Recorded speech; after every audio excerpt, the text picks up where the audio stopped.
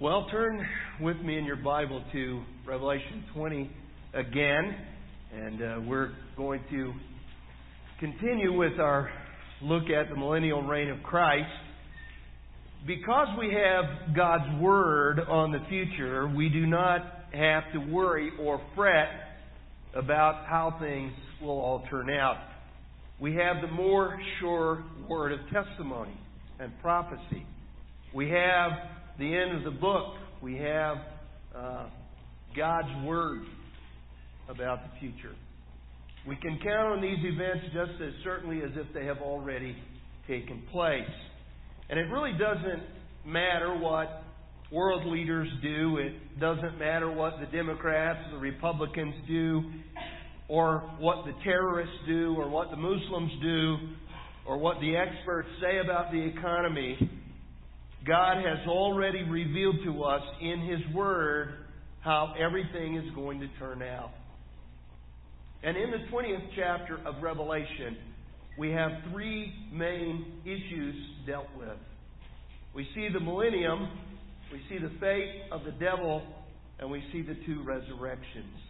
The millennium is the key element of this chapter, and the first 7 verses contain the phrase 1,000 years 6 times.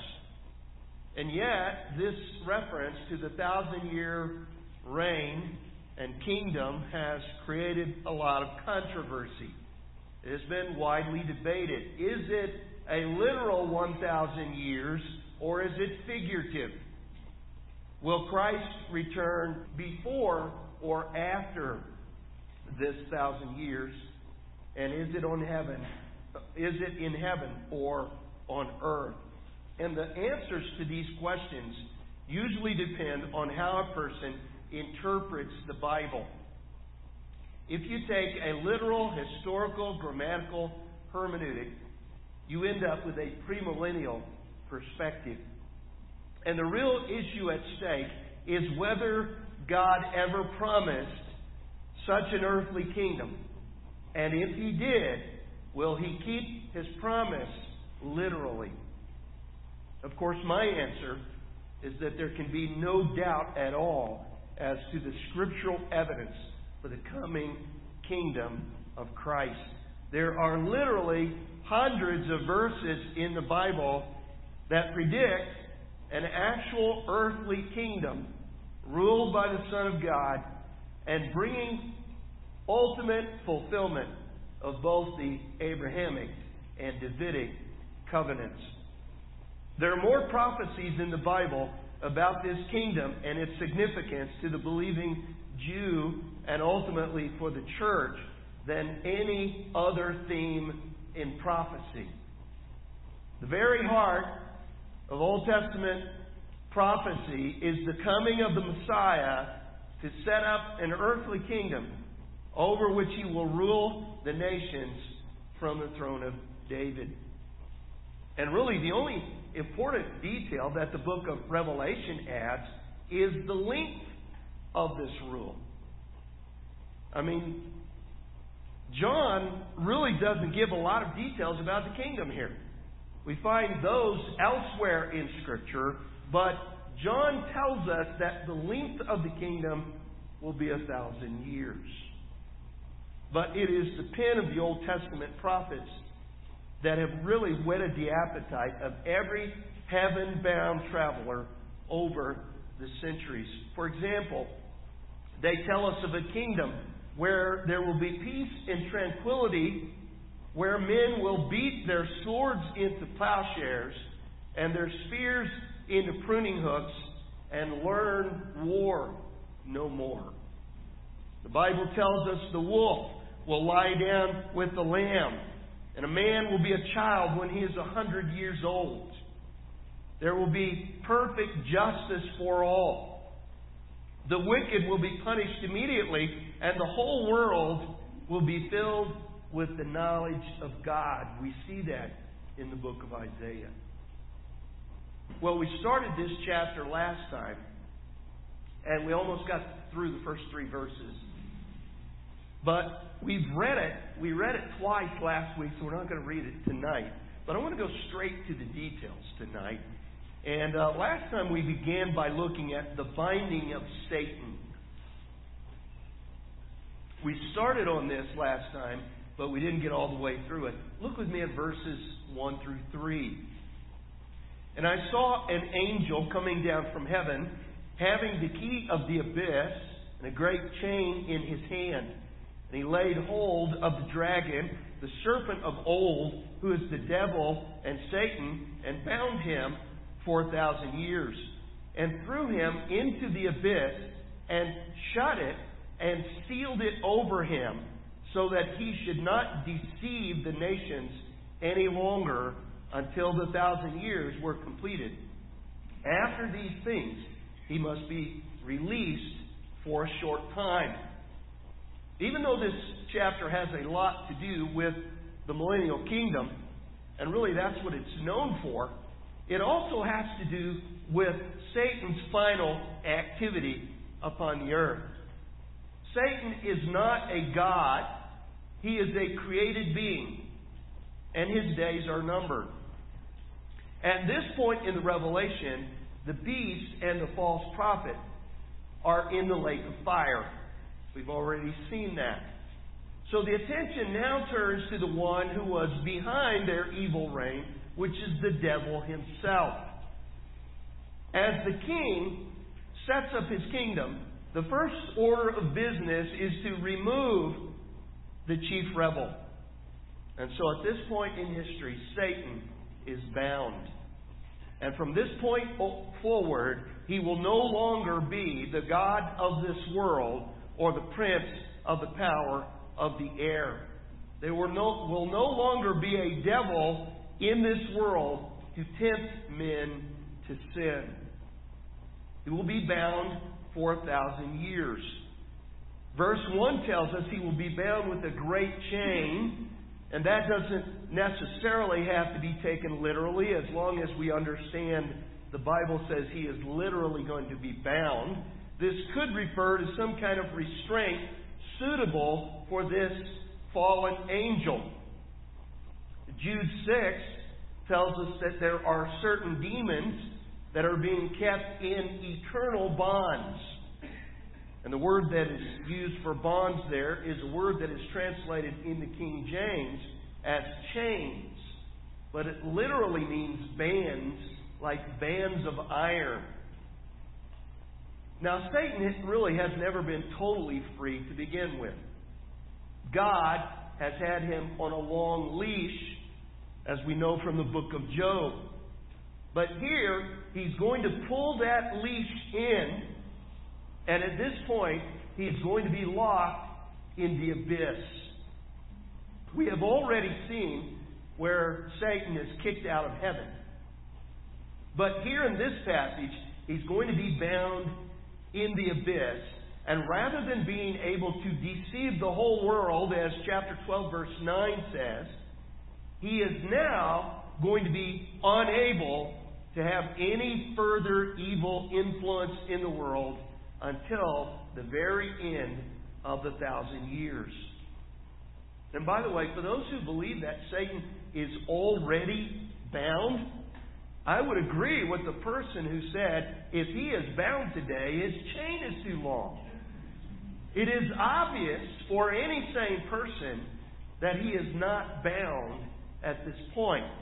He is still very active in this world. John MacArthur says, all millennialists and postmillennialists generally argue that Satan was bound at the cross, and that his binding means that he can no longer deceive the nations and keep them from learning God's truth.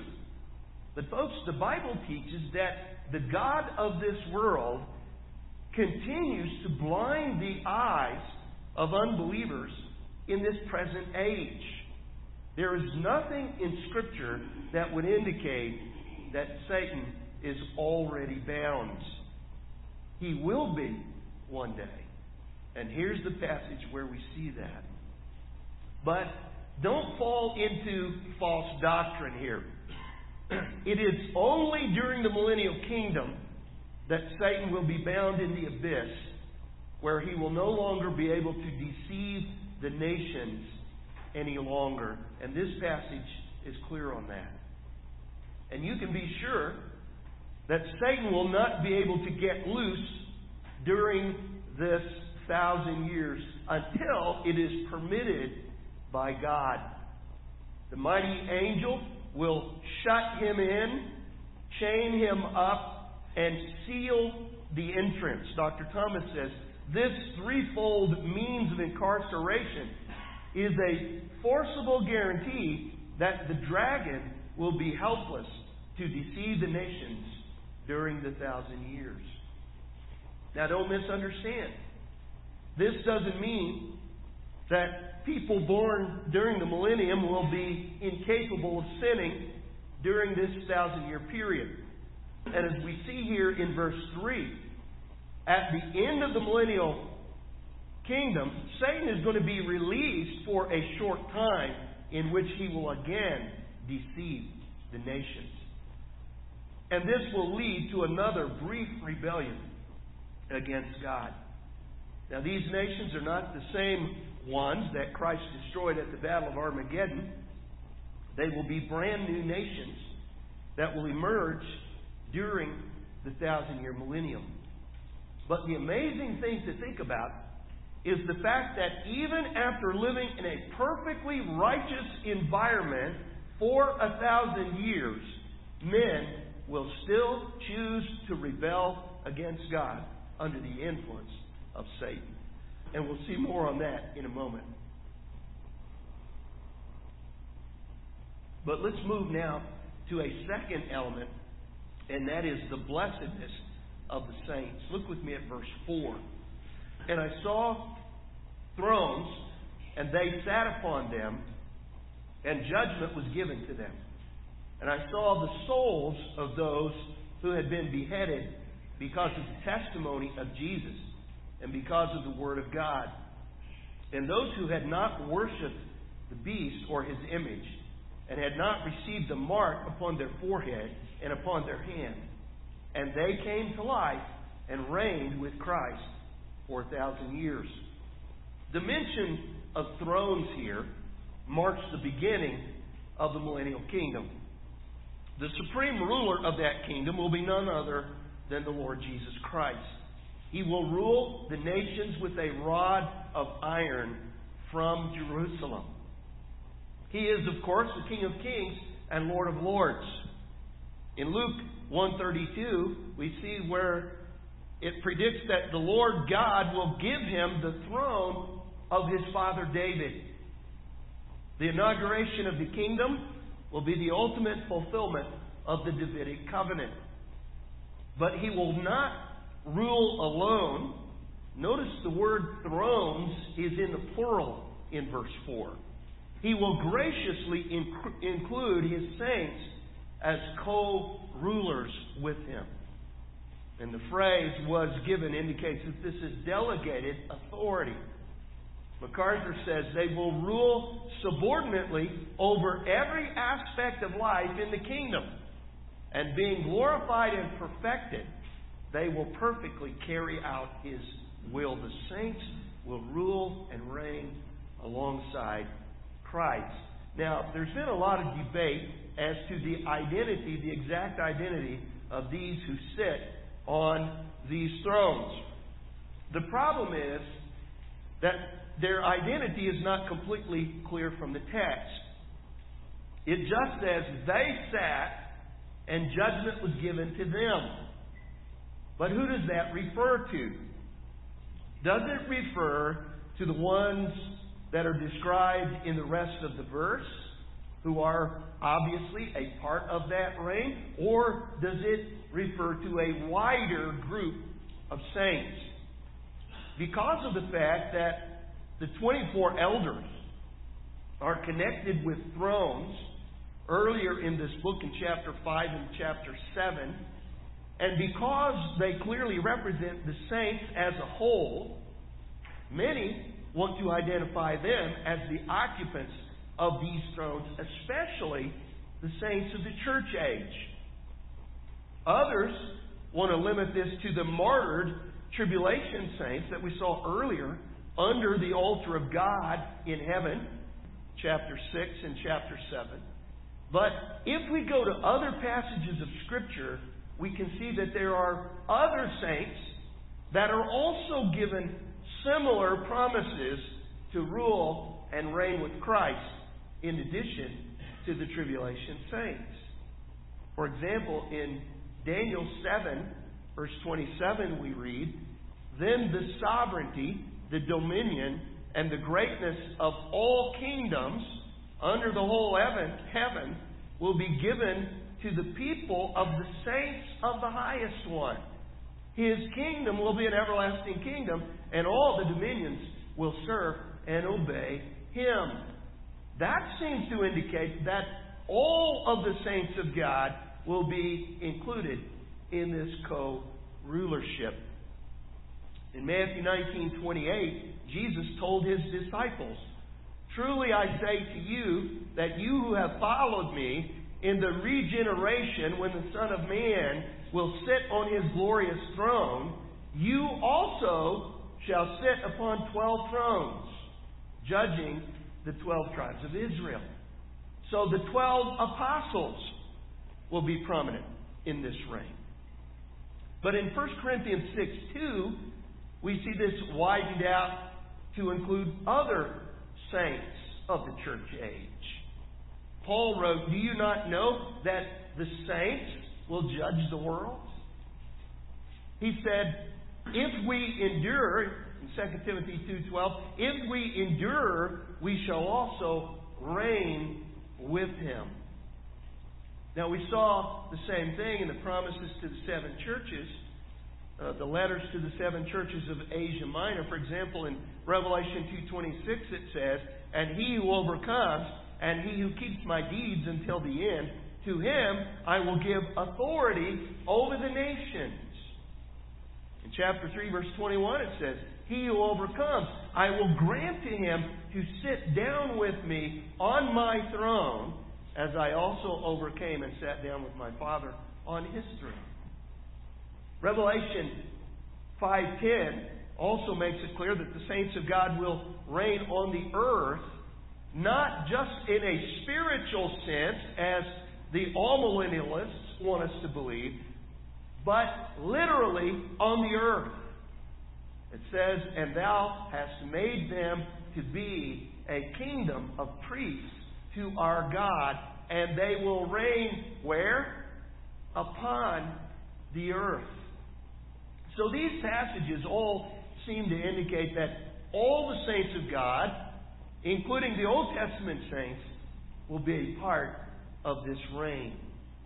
So really we should equate the ones on the thrones, I believe, with the armies that accompany Christ in chapter 19, verse 14, which include all the saints of God. The last group, though, that will be included will be those who are martyred during the tribulation. And we see that in Revelation 20, verse 4. "And I saw the souls of those who had been beheaded because of the testimony of Jesus and because of the Word of God, and those who had not worshipped the beast or his image, and had not received the mark upon their foreheads and upon their hands, and they came to life, and they reigned with Christ for 1,000 years." This is the last group of saints that is going to be added to the overall group. Here, we see the manner of their martyrdom. They will be beheaded. This is the word pelagizo. It literally means to cut off with an axe. Now, it certainly could be taken literally here, and many believe it will be literal, or it is possible that this is a figure of speech, meaning to put to death or to execute. And we know that the Antichrist will put to death thousands of people who refuse the mark of the beast because they have become believers in Jesus Christ. And these will be included in this 1,000-year reign, with the assumption then that they'll continue on into the eternal state. Notice here that John refers to souls. This indicates that they have not yet been resurrected, but they are soon to be, because the number of them is now complete, and now their deaths have been avenged. That last phrase, they came to life, is from a word that is used all throughout the New Testament to indicate bodily resurrection. Johnson writes, the word anastasis, which occurs over 40 times in the New Testament, is used almost exclusively of physical resurrection. Luke 2:34 is the only exception. He says there's no indication that John has departed from this usage in these verses. This is a literal resurrection here. And Dr. Thomas explains that the phrase "they lived" is an ingressive aorist, conveying the force that they came to live or they lived again. And he goes on to say, yet not all acknowledge this rather obvious meaning of the verb, because to allow this meaning is in essence to accept that the millennium is a future period on earth. And too many are invested in their theological systems to admit that. That's why the all-millennialists and the post-millennialists have taken this to refer to as a spiritual resurrection, such as salvation, or some other spiritualized or allegorized interpretation. Their arguments, however, do not hold water. Well, this is then contrasted in verse 5 with the phrase, the rest of the dead did not come to life until the 1,000 years were completed. The resurrection of the lost is going to be described in verses 11 through 15. And there we see the account of the great white throne judgment. We'll get to that next time. But here he describes the first resurrection. And even though it may appear as if this only includes the tribulation saints from verse 4, other passages of Scripture make it clear that this first resurrection includes all the saints of God, even though they're not all resurrected and glorified at the same time. In fact, according to Scripture, the first resurrection has 3 stages to it. There is the resurrection of Christ. That's the first stage. He's called the first fruits in 1 Corinthians 15, 20 through 23. Then there is the rapture of the church. And then there is the resurrection of the tribulation saints that is recorded in the present passage. It is likely that the Old Testament saints will be resurrected at the same time as the tribulation saints. In other words, at the second coming of Christ. And you can check out Daniel 12:2 for that reference. In 1 Thessalonians 4:16, the dead are raised before the living are changed, but all of that should be considered as part of the first resurrection. And so those who have preceded us in death are going to be raised first, and then those who are raptured are going to be changed. But all of that is part of the first resurrection. So as Dr. Thomas writes, the first resurrection must have at least 2 earlier phases than that phase which comes in conjunction with the establishment of the millennial kingdom. This first resurrection has been called by many names in Scripture. It's called the resurrection of the righteous. It's called the resurrection of life. It's called the resurrection of those who are Christ at His coming. The resurrection from among the dead. The resurrection to everlasting life. And the better resurrection. And then we have the 5th of 7 Beatitudes in this book pronounced for those who are part of this first resurrection. Look at verse 6. Blessed and holy is the one who has a part in the first resurrection. They are blessed for two reasons. First of all, because the second death will have no power over them. The second death is referred to in verse 14 as the lake of fire. That is eternal hell. Those who are part of the first resurrection will never have to endure the eternal torment of the lost.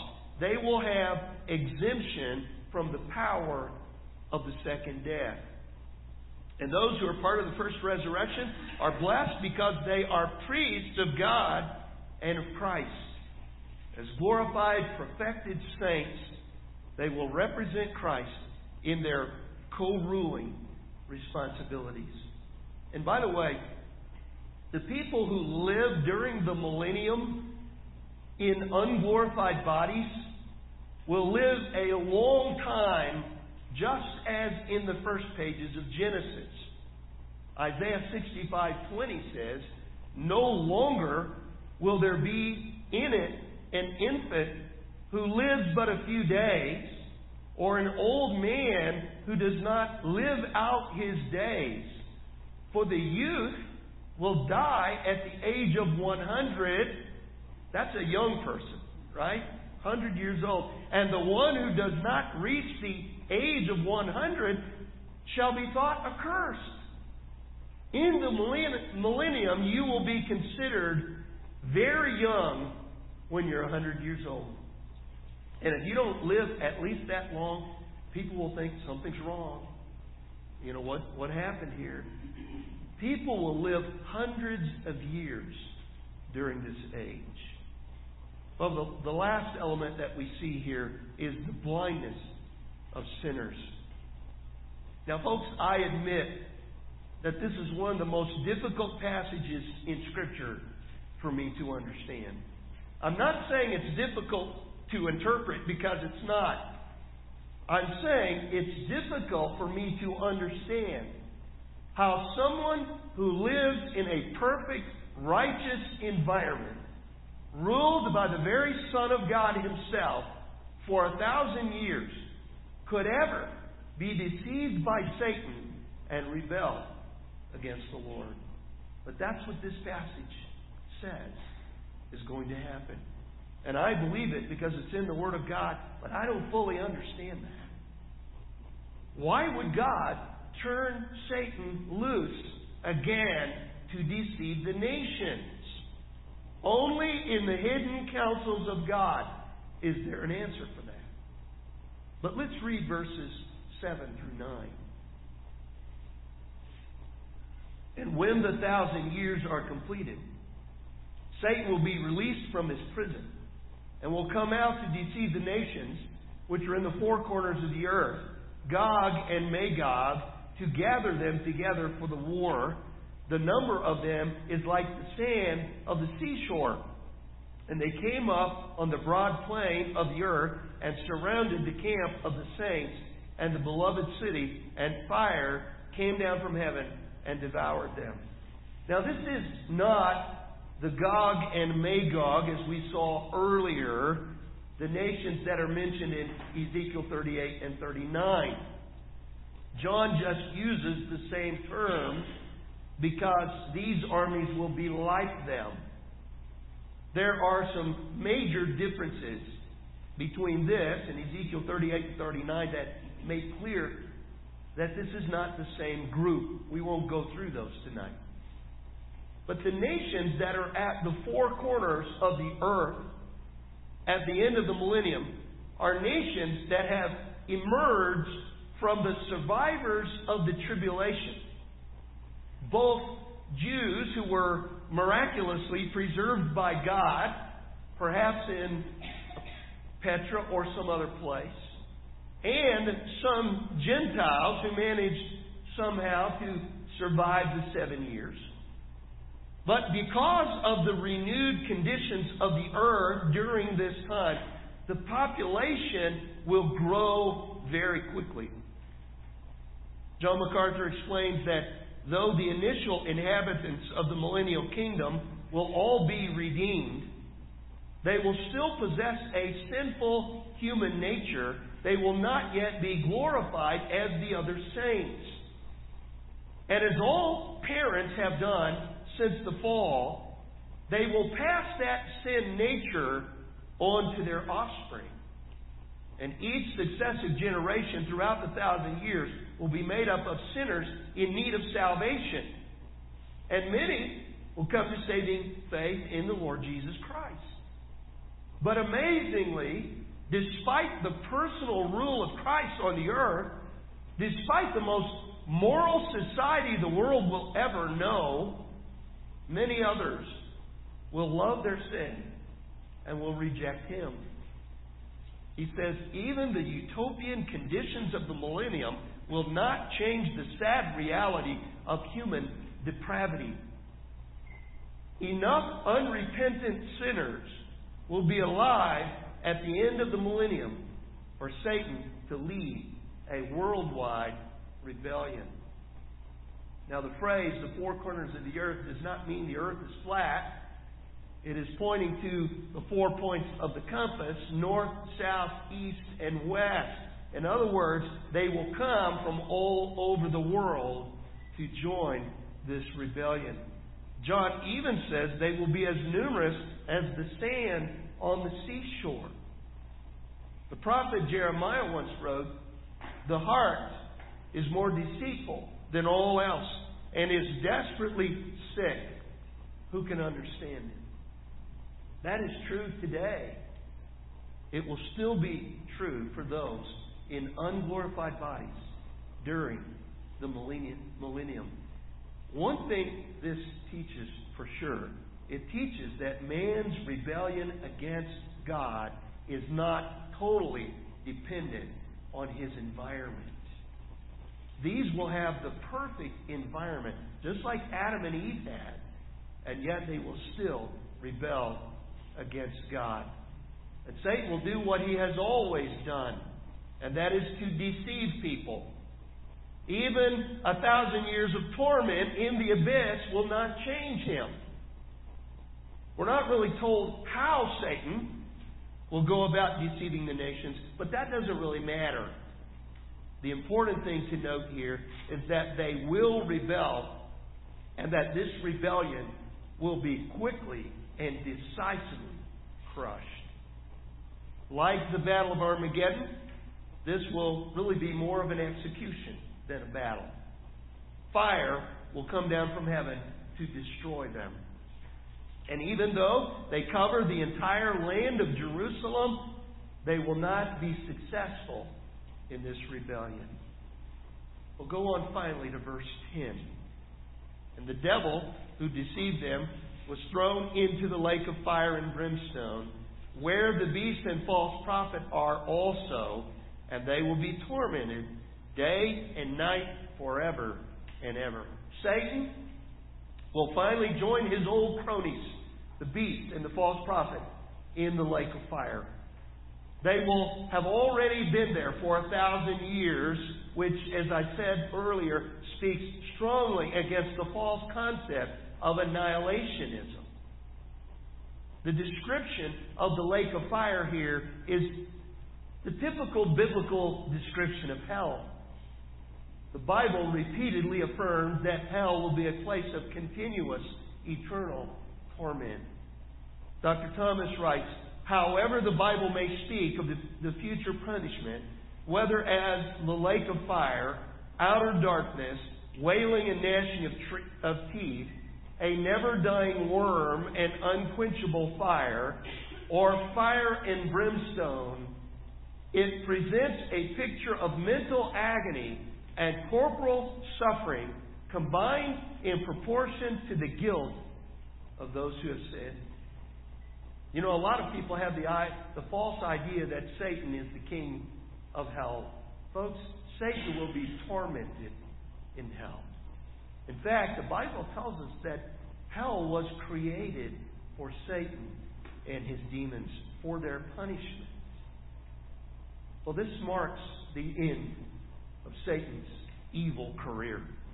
This one, who was originally one of God's greatest creatures in heaven will end in terrible infamy. And yet, in light of all the horrible pain and suffering He has brought into this world, all creation will now breathe a great sigh of relief. And that leads us right up to the judgment of the lost, the great white throne judgment. And we'll see that next time. Let's pray together. Father, we thank You again tonight for Your word. It is that more sure word of prophecy. Lord, we know we can count on it. We know it is completely trustworthy and reliable. And Lord, even though these are in some ways frightening things, Lord, we have the joy of knowing that we don't need to fear any of this because we are safe in Christ. We've been redeemed. We've been purchased by the shed blood of Christ on the cross. So, Lord, we thank You for that. But, Lord, we want others to have that same assurance. So, Lord, help us this week to live for You. Help us to be a witness for You. Help us to do all we can to accomplish Your will so that others might come to know You. And, Lord, we pray that You would make us faithful and help us as a church to be effective for You. In Jesus' name we pray.